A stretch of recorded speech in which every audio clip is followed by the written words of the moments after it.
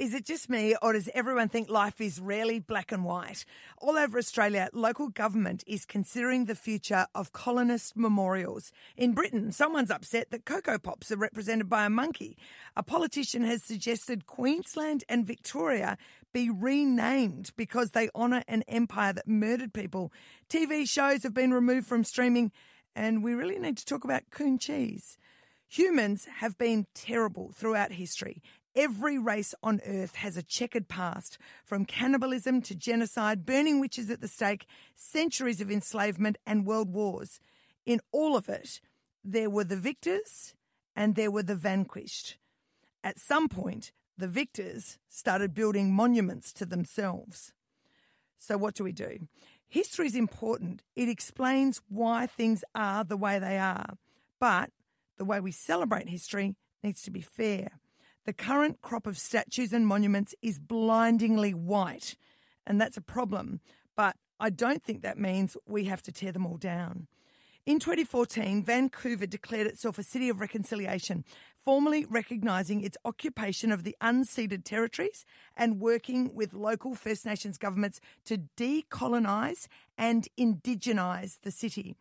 That started with the renaming of some streets, some parks, some schools and some landmarks, and then they removed all the offensive names like Siwash Rock. Siwash is the French word for savage. It seems like a good compromise to me because both sides are right and both sides are wrong. The past doesn't have to dictate the future. The thought of a future of separatism is just depressing, and I doubt it would do much to improve the lot of minorities anyway. But thoughtful people can also join the dots. The inequality of the present is linked with our colonial past. Monuments generally celebrate the dominance of one group of people over another, and you can't really expect the downtrodden to celebrate that.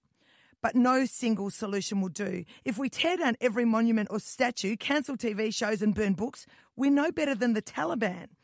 If we insist every plaque, every skit on TV, or every discriminative name remains, then we'll never heal. I think we could modify some monuments to better reflect history and then build some monuments that celebrate Indigenous culture and contribution, not just victimisation. Reconciliation can't just be about the past. It must look forward too. I like living in Queensland. I don't think the name should change. Where there's a statue of Captain Cook, there probably should be a statue of a local Indigenous hero too.